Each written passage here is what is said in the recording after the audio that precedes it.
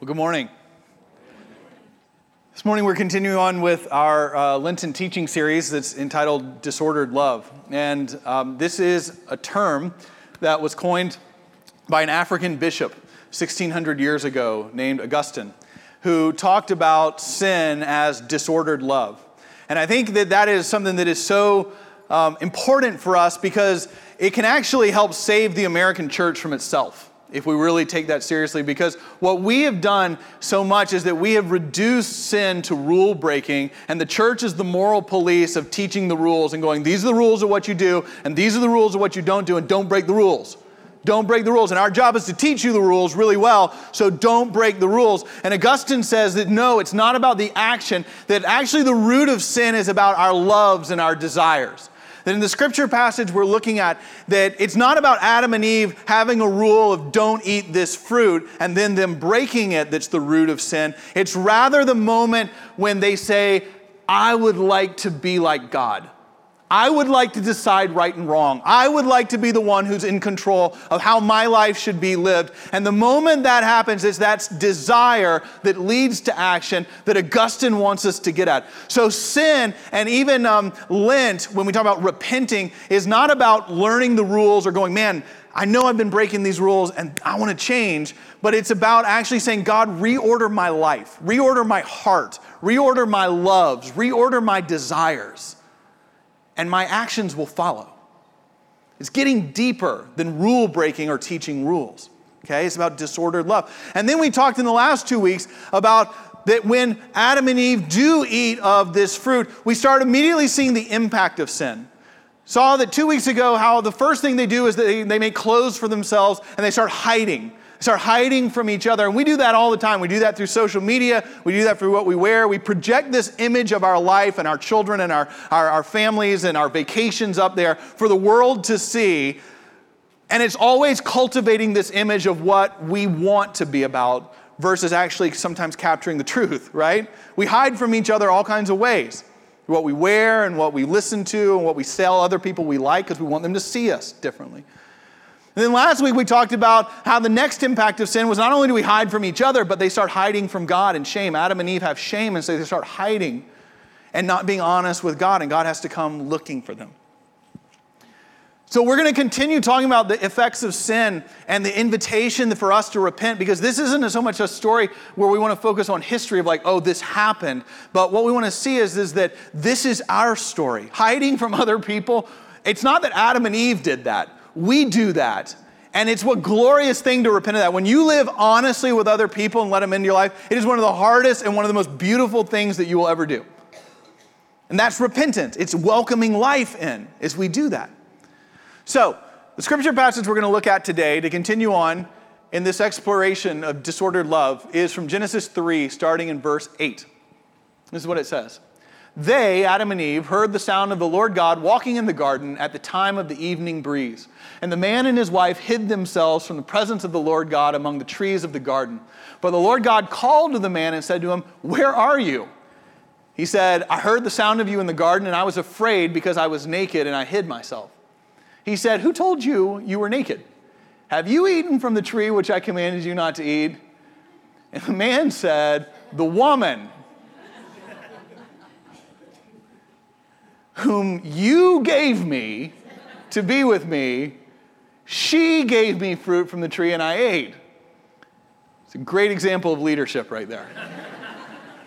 Then the Lord God said to the woman, "What is that? What is this that you have done?" And the woman said, "The serpent tricked me and I ate." Let's pray. Lord, we ask that you would be with us this day and help us to hear your good invitation to repent so that we can be liberated from ourselves. We pray this in Christ's name. Amen. All right. When I first read this scripture passage, it reminded me of an incident growing up that came to be known in my family as the Moulthrop Bowl incident. Now, you got to know what a Moulthrop Bowl is to understand what this is about. A Moulthrop Bowl, we have an image of it up here. This is a beautiful wooden bowl. Ed Moulthrop is an artist in Atlanta. He takes his son, and now his grandson is 3 generations, who take parts of southeastern tree trunks and take one solid piece and carve these bowls out of one solid piece of wood. You see the hole at the top, it's actually hollowed out. These things are very, very light. The grains in them are beautiful, and they are displayed in museums all over the world, in London, in Paris, in Rome, in Tokyo, in museums around the United States. Moulthrop bowls are wonderful pieces of art. And I saw one actually on the internet this week when I was trying to remember more about Moulthrop bowls, outside of the story I'm going to tell you, that the first one I saw was being valued and auctioned online for almost $7,000. So it's almost wrong to say like, oh, it's a wooden bowl. Like that doesn't really do this justice. This is a piece of art, okay? And it was one of the only pieces of art that existed in my household growing up. My mother had been given a Moulthrop bowl, looked much like that, from her parents, from my grandparents. They passed it along to them. It was in our living room. It's very prominently displayed. And me and my two younger brothers were not allowed to touch it or look at it or go near it. There was like an 8-foot invisible fence that was put up that would like shock you, if we got too close to it. And so this was in our house. Now, the Moulthrop bowl incident started when there was a night where my parents went out, okay? My mom and dad went out, and my brothers and I were old enough that my parents trusted us to stay at home without a babysitter. And that's a cool moment as a kid, right? Like that is a great moment when your parents are like, we are going out for the next few hours, and you all are in charge because we trust you.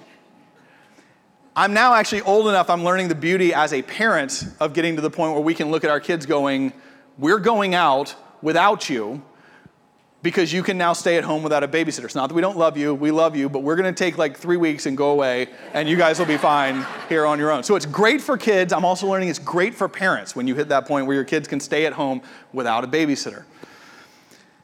What we used to do, my brothers and I, we love sports. And so there was in our neighborhood a kind of field that was coined, the term we used to call it was the hollow. And people would meet in the hollow and we would play sports all the time. My brothers and I love sports. So when my parents would go out, we would usually go to the hollow and we'd play sports. And there'd be kids from the neighborhood that would come and play. And we'd play, football or baseball or ultimate frisbee or, all these different things. But this one night when my parents had gone out, we went to the hollow and no one else was there because there were severe storms in the area. My parents had told us to stay in, but we felt like we were wise enough to be able to make the decision for ourselves of what to do. We were trustworthy. Our parents had told us we were trustworthy, so we decided we could go out and go play sports in the hollow. Well, unfortunately, no one was there. So there were only 3 of us.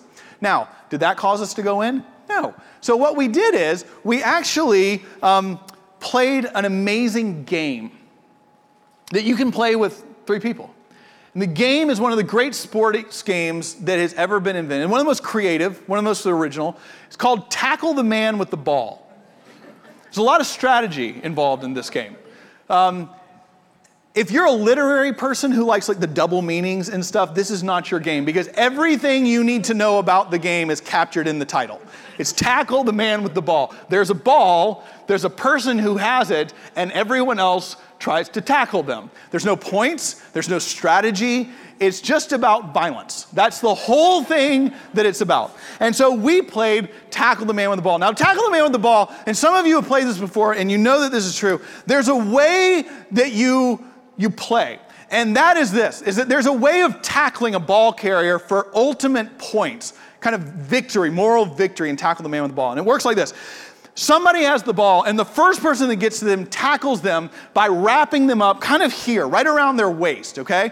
You don't want to go too low because then they just fall over, and that's not fun. And you don't want to tackle them too high because then you get in the way of the other tacklers. But if you have really good form and sort of go in at their waist, what it does is it immobilizes them. Okay? They can't move anymore, but they don't fall down. And that allows the other tacklers to measure the person up and to have about a 10-foot running start and go in with a clothesline. You can go in with an elbow. You can go in with a knee. You can go in if you're really good with both a knee and an elbow and just do damage to the person. This is a game where there is blood, where there are tears, where there are threats. If you tell mom I did that, I'm telling you, I'll get you back for it, right? There is all kinds of stuff that goes with Tackle the Man with the Ball. Well, we're playing Tackle the Man with the Ball in the hollow, and all of a sudden it started raining, and I realized that there was like lightning, like 8 feet from us. And being the oldest brother and being responsible, I decided that I needed to do something here. So I took the ball, and my brothers thought that they were coming to tackle me, and I ran from the hollow back to our house so that we would be safe from the rain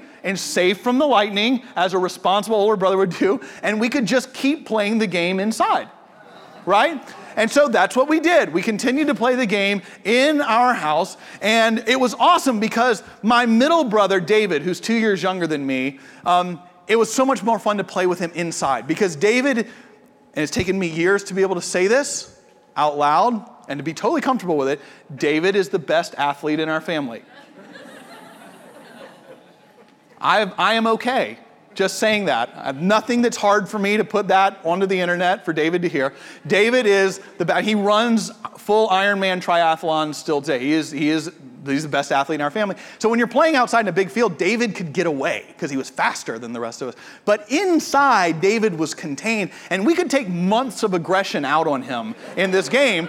And so one of the moment is he had the ball, and we would the ball go on the ground, and we were kind of kicking it towards David. It's like, go, take it again, man. We want you to go. And David picked it up, and he ran into our living room, and we cornered him, right? We cornered him in the living room. We couldn't get away. He tried to fake one way and then go this other way, and I knew what he was going to do because I'm smarter than him, even though he's a better athlete than me. And so I did the perfect form tackle, wrapped him up around the waist, totally immobilized him, and then my youngest brother, Hayes, who's 5 years younger than me, 3 years younger than David, took a running start. It was amazing technique. Knee and elbow action together with a divine fury that I had not seen in anyone before. And Hayes hit us with a force where all three of us went catapulting to the side. Unfortunately, there was about 3 inches between us and some built-in cabinets in our house. And the three of us crashed into these cabinets.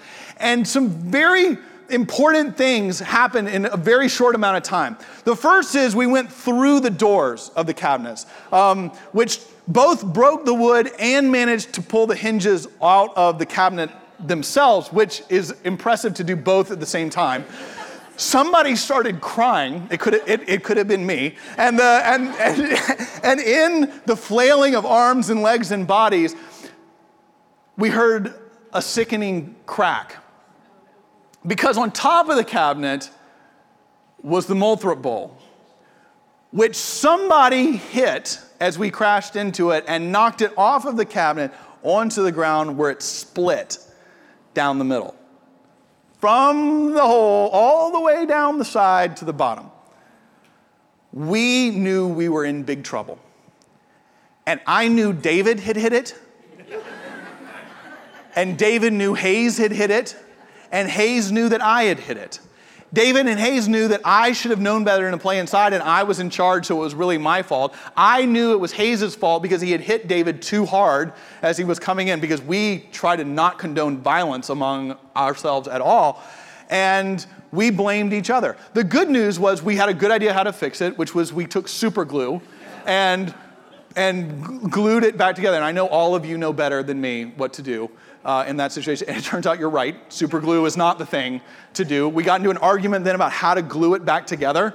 And were we lining it up right? And we pulled against it. And then this crack went all the way down the bottom. And then my parents came in. 2 distinct memories I have of that night. One is that in the lore of the Daniel boys getting into trouble for all different kinds of things, the fury, I think is an appropriate word, of my mother that night was a sight to behold. It was like divine wrath being poured out. Like in the book of Revelation, the bowls of wrath being poured out. This is my image of my mother that night, okay? Divine wrath being poured out. And the second one was, we were all still convinced that the other one had knocked it over. I'm 42 years old. David is 40. Hayes is 37. If you got us all up here and put us on a polygraph, I think, I'm being serious, all of us could pass the polygraph saying that it was not us who hit the bull, that it was somebody else. We were not interested in what was true. We weren't even interested in what was real. We were interested in who was to blame.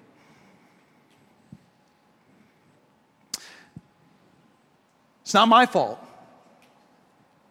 that I ate of the fruit.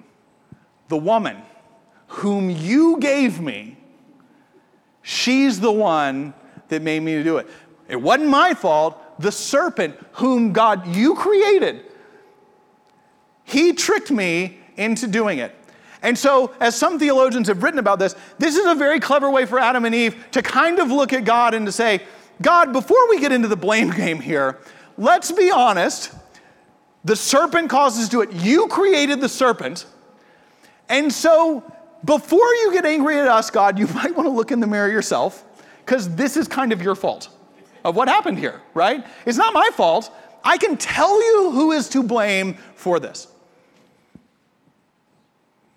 I would submit to you all today that this is something that is not just something that children do in order to get out of trouble, and it's not just something that Adam and Eve did. That this idea of there are things wrong in the world or things wrong in my life, and I can tell you who's to blame and whose fault it is, that has become a normalized part of you and your life and your family structure and your friendships and of our nation and our world.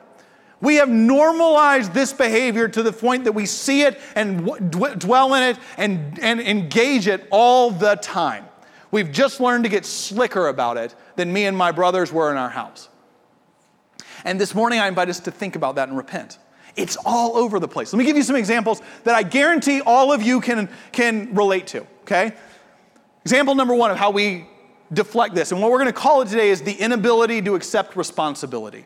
That's the next effect of sin, the inability to accept the responsibility. It's not my fault, but I can tell you who's to blame. Number one, any of you guys have any relationships in your life that are kind of hard? Maybe some of you were dating who you just broke up with, maybe your spouse, maybe a friend, maybe a sibling, maybe your parents, maybe your kids. All of us, some of the most painful stuff in our life are relationships that are hard, relationships that are challenging. And almost all of us, when we think about that relationship, we are experts at what the other one has done to make it hard, right? It usually starts with a phrase like this: I know I'm not perfect, but. I know I'm not perfect, but when you do that with the kids, it just drives me crazy and starts us fighting. I know I'm not perfect, but when my sister did that to me years ago, it became something I couldn't forgive. I know I'm not perfect, but when my parents made that decision or that declaration, that was the thing that broke my relationship with them forever because I saw them for who they were. These are things that exist in all of our life, all of our marriages, all of our dating relationships, all of our friendships, where we can point at someone and say, I know things are hard, and let me tell you what you're doing to cause it. It's not my fault, but let me tell you who is to blame. I feel that conviction, right? Every once in a while, Beth, my wife, we have had a fight. Like twice in 18 years of marriage, right? Every once in a while, my two daughters don't think that I am the coolest guy in the history of the world. They get annoyed by me, and sometimes I don't think they're the coolest either, right? And in that moment where maybe there's an eye roll or or one of those kind of things that parents know well when they walk off, and I get angry and annoyed, my first response in that moment is not to go, I wonder what I've done to contribute to them feeling that way. That's not my natural response. I don't have to be taught what my natural response is. My natural response is, why do you do that? Why do you say that? Why do you react that way? Why is it that happens? Because you are making this situation hard. Or take for another example, kids in school. One of my good friends in Atlanta just let me know recently that she is going to be retiring as a high school teacher. And it is a tragedy because she's not at the retirement age. She's switching jobs. She is switching as a high school teacher because she says she cannot take it anymore. And it's not the curriculum, and it's not the testing, and it's not the other stuff that's driving her away. You know what it is? It's parents. It's parents who are coming in and saying, why does Timmy not have an A in this class? Do you know they need to be in the top 7% in order to graduate and to get into a school in Texas? Do you understand what college they're supposed to go to and what it is they need to do? And they have a C in your class. Do you know how the other math teacher taught it? Do you know what she gave in order for people to be prepared? And you didn't teach it that way. You didn't tell them the outline the right way. You didn't present it to him the right way. It wasn't clear to him that he had a pop quiz tomorrow. Well, that's the definition of pop quiz. Well, it shouldn't be. They should know. And so you are messing up their life. And she said that even compared to several years ago, there's not this ability to engage the student or the family at maybe the reason Timmy got a C is because he didn't study. Maybe it's because he just doesn't like math and isn't wired that way, and God uniquely made him in a different way to kind of be gravitating towards other things. Maybe it's because when little precious Timmy, who you love so much and is so good, goes into their room with their phone because their phone has access to friends who help them study, maybe they're not studying the whole time. It couldn't couldn't be that you need better rules in your house. It couldn't be that you need to be more authentic. It couldn't be that this. It has to be that you, the teacher, are getting this wrong and you are messing up their life. Because don't tell us it's the rules in our house that need to change. Or take, for example, what we see in politics right now. Take what we see happening in our national dialogue. Just this week, we have seen a number of things where people who have enormous amounts of power don't have things go their way or systems who go their way, and they are very clear that it's not their fault. But they are very clear about who is to blame. They're very clear that if you're a Democrat, it's the Republicans who are to blame, and if you're a Republican, it's very clear that the Democrats who are to blame, and there's plenty of media coverage that will back up that point of view. And here's the problem, folks. Here's the problem. Whether it's your marriage or your friendships or in our national discourse or when it comes to situations like in schools or anything else, when we continue to deflect blame to the other, nothing changes. Nothing changes. Nothing will ever become different. That change and transformation has to begin when we stop in a moment and say, these things are broken and wrong. This relationship is hard. And while I'm not going to accept total blame for it, I do need to consider whether I have some way contributed to this. And friends, I want you to listen. If we could identify this and see it and change a little bit, oh my gosh, the impact on our world would be unbelievable. But it's so ingrained in us. Think about it this way. Just imagine a world for me. Imagine a wonderful, beautiful world with me for a second, where if tomorrow we woke up and in our national politics, the big headline was that the leaders of the Republican Party, Donald Trump and Paul Ryan, had spent the weekend reflecting, and they wanted to engage in a national conversation about the reason that so many people aren't getting on board with their policies. They want to have a national conversation of imagining why it is that certain people groups may not trust them in power. They want to have a national conversation of reflecting of, are the economic principles that we've been touting really the best way to go forward for everyone? Because there are a lot of people who don't have very much that are very, very frightened of that. And might there be some validity in that? We are not saying that that's true, but we have to really consider that maybe we've gotten some of this wrong. Maybe we need to reconsider some of our positions. Maybe we need to engage the dysfunction that around us. What if they came out and said, that's the next thing. We're not going to try anything else in the agenda until we have had a big public conversation about the potential corrosive impact of public policies and economic policies that come from a conservative viewpoint in this country. And we're going to just have that conversation before we go any other. And Fox News heard about that and said, oh my gosh, yes, that is the most important thing to happen. And Fox News, we have contributed to that because we have kind of given an angle of that way, and we want to admit that publicly, and we want to tell people that, and we want to engage that we have only given a kind of a focus this in a certain point of view. And so we'll host this forum, we'll put it on, we're not going to have advertising, we won't make a profit over this. We are just going to think everybody needs to come around and get as much exposure to conservatives leading this conversation about their own policies as wide of an audience as we could get. Wouldn't that be amazing? I mean, wouldn't that be incredible if we did that? I guarantee you that's not going to be the headline tomorrow. And on the other hand, what if Nancy Pelosi and Chuck Schumer and whoever else is in charge of the Democratic Party, I don't know who they are right now, came out and said, we want to have a conversation, a national conversation about the hypocrisy of American liberalism.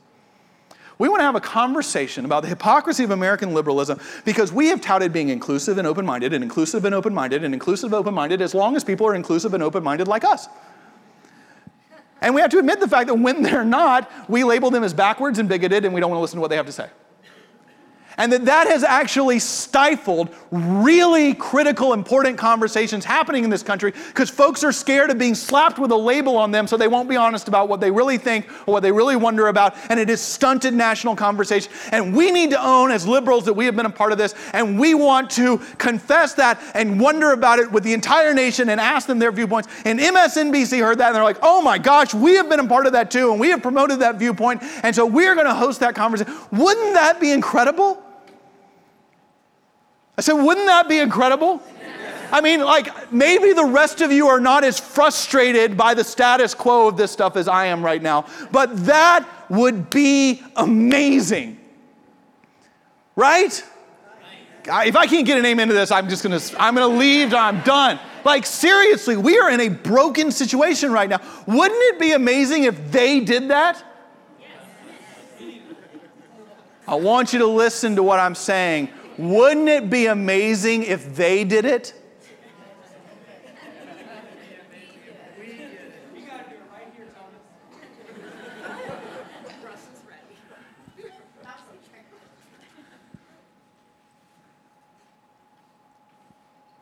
Because you could have that conversation tomorrow with your friends, with your family, with your spouse, with your circle of like-minded people who all think and vote the same way as you do.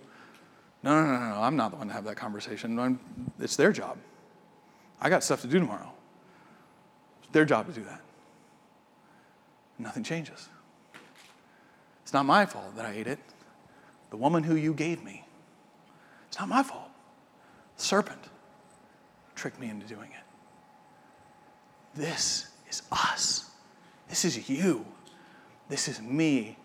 And it destroys us individually and in relationships and in our nation and in our world.